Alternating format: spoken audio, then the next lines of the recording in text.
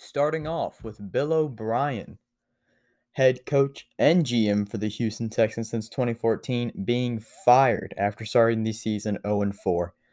Let's talk about Bill O'Brien's history with the Texans. Since 2014, he has been 52-48 with the Texans. He has had 4 playoff appearances and he has a 2-4 playoff record, never reaching the AFC title game. The major trades he made was when he traded up for Deshaun Watson with Cleveland, buying on Laramie Tunsil and selling DeAndre Hopkins. Two of those were good trades. The one that wasn't was DeAndre Hopkins. But the DeAndre Hopkins trade, looking back on it, he was kind of forced into that position. DeAndre Hopkins wanted huge time money. The Texans did not have big time money. There were limited teams that had the big time money. Like, you're really narrowing it down to teams with rookie quarterbacks.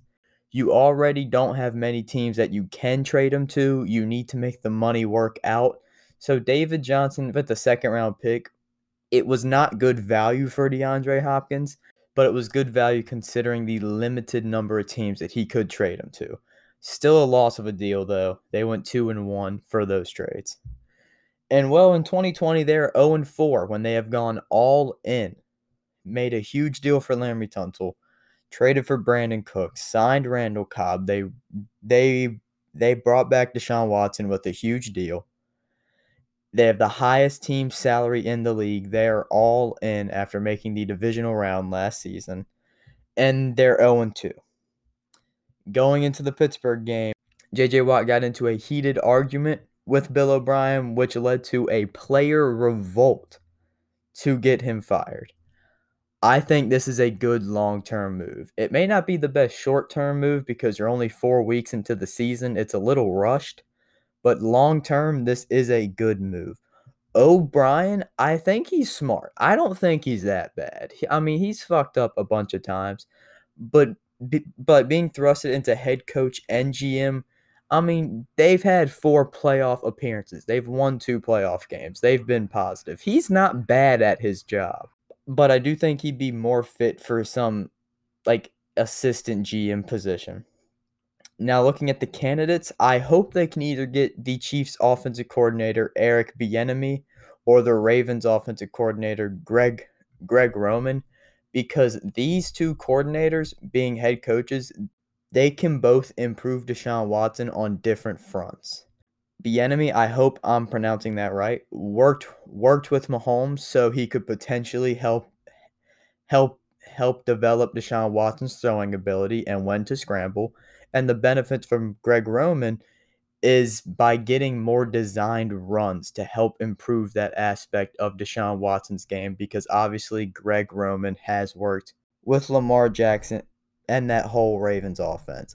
I think this is a good long-term move. You were never going to make the Super Bowl with Bill O'Brien. You were going to be that consistent wild card team. So my big opinion on it, pretty good move. I hope they can get the Chiefs offensive coordinator or potentially the Ravens offensive coordinator. Moving on to the Thursday night football preview between the Chicago Bears and the Tampa Bay Buccaneers. Nick Foles, coming off of a bad week versus a tough Indianapolis defense, has to face another tough defense in Tampa Bay with a short week. Not the best thing for Foles. Tom Brady last week threw 5 touchdowns going up against a good Los Angeles Chargers defense, but he will not have Chris Godwin and LaShawn McCoy once again tonight. Leonard Fournette is doubtful, and Mike Evans and Scotty Miller are both questionable for tonight's game. That's basically their entire offense except for Cameron Brate and Rob Gronkowski. So hopefully Mike Evans and Scotty Miller can play tonight. I do not think that Leonard Fournette will, but hopefully Evans and Miller can. Brady will have to have another day like he did last Sunday, because as the Bears are not a scary team, there are a lot of injuries here. And the Bears do have Eddie Jackson, Khalil Mack. They have talent. That front seven is good, and that secondary can make big plays. The On the Bears' offensive side of things, they do not have a high-powered offense. Their quarterback play is average, and just their weapons around him. David Montgomery's fine. You got Anthony Miller's fine. You have Allen Robinson, who is good, and your tight end play is just okay. So I think that this game, I think both the defenses are pretty even. So it comes down to the offenses: Bruce Arians and Tom Brady versus Matt Nagy and Nick Foles. Give me Brady in the Bucks in a close one.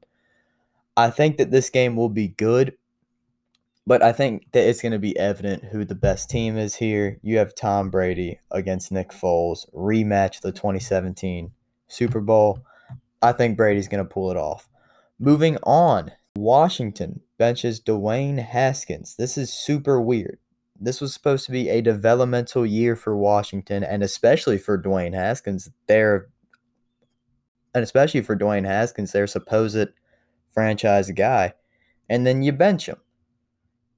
And like, you not even bench him, you move him to third in the depth chart behind Alex Smith, who, look, full respect to him. I don't think he should play football, though. Full respect. And then you start Kyle Allen. I get the whole this puts us in a better winning situation for Rivera. That is completely fair. But I viewed this as okay, let's just develop our young guys, get another high draft pick, and then we're ready to go year. Hopefully, this doesn't have long-term negative effects with the Haskins and Rivera relationship. That would be bad. Moving on to the second smaller subject, that's COVID-19. Pretty big subject, but in the NFL, Stephon Gilmore, Defensive Player of the Year last year, one more Titans player, bringing their number up to 23 total, and one Raiders player, I forgot his name, tested positive for COVID-19 right after Sunday's games. And with a huge development, well, the Titans got caught not following the protocols. They got caught having a little workout. There is legitimate video evidence of it. I think the punishment should be a huge fine and losing a pick. Definitely not a first. I think it should be a second or a potential third round pick. Just this is the Titans should get a huge fine for this. Just follow the protocols.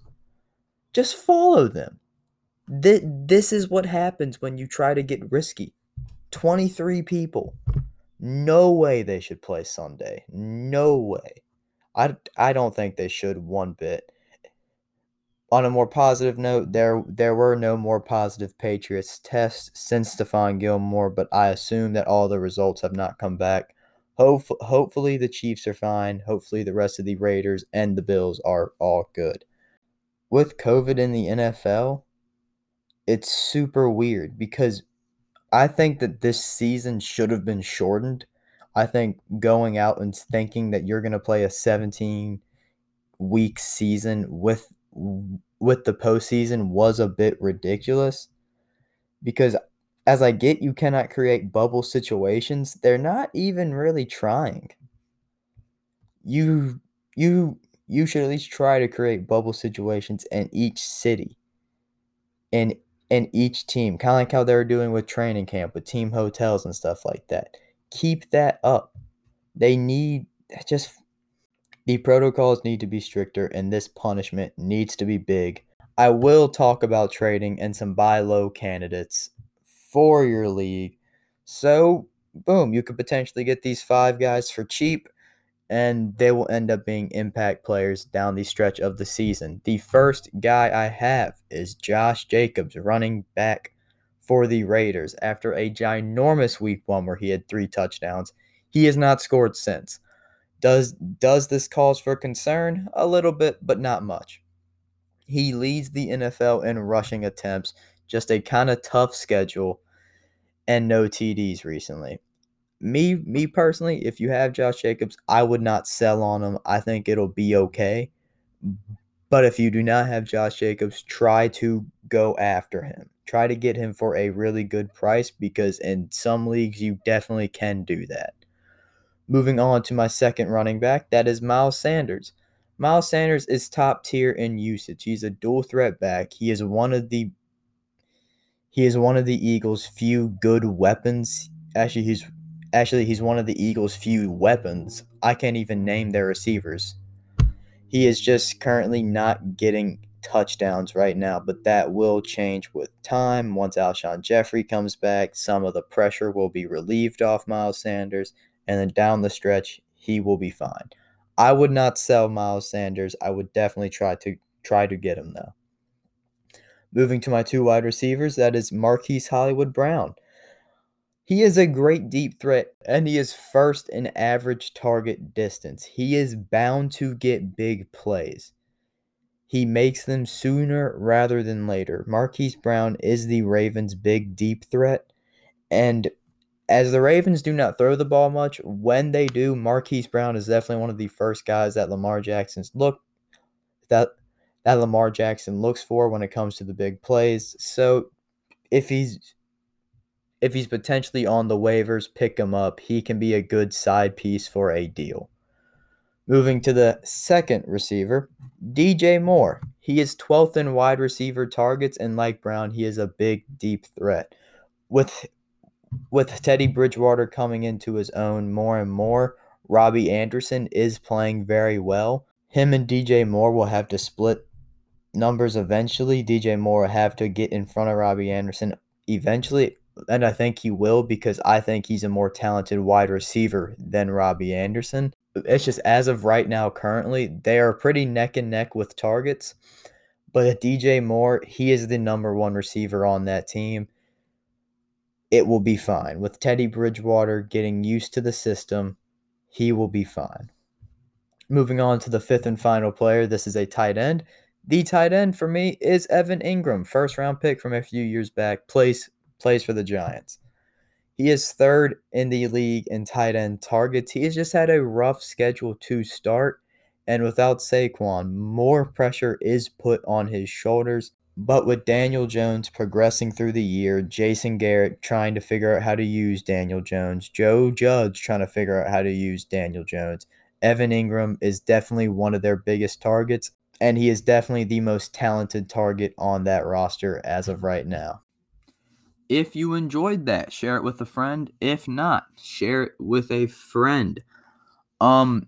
This is what I plan on doing every Thursday at 3 p.m. And right now, I will like to say my schedule moving forward. I know I've said a bunch of stuff before, but this is actually what I plan on doing.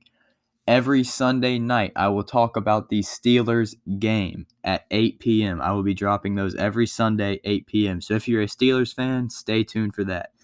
Every Monday at 3 p.m. I will drop Headline Monday. Every Tuesday at 6 p.m. I will drop Fantasy Tuesday, where I talk about waiver wire pickups and trades. We saw a sneak peek with the trades today. Nothing on Wednesday. Thursday at 3 p.m. Newsline Thursday. Nothing on Friday. And then Saturday at 3 p.m. 3 p.m. is the definitive time I will be doing predictions. So that is my plan moving forward. That is what I'm going to do. Follow me on Twitter at StutteringProds. That is PRODS. It's weird, I know. And on Instagram, that guy who likes to talk about the sports. I've posted nothing on Instagram yet. I don't even know what I'm going to do with it, but I'm going to do something with it. And then on Twitter, I kind of just talk about things when they happen. I'll be live tweeting during games too. That's my plan because I'm trying to get this moving. So boom. I hope you guys have a good day.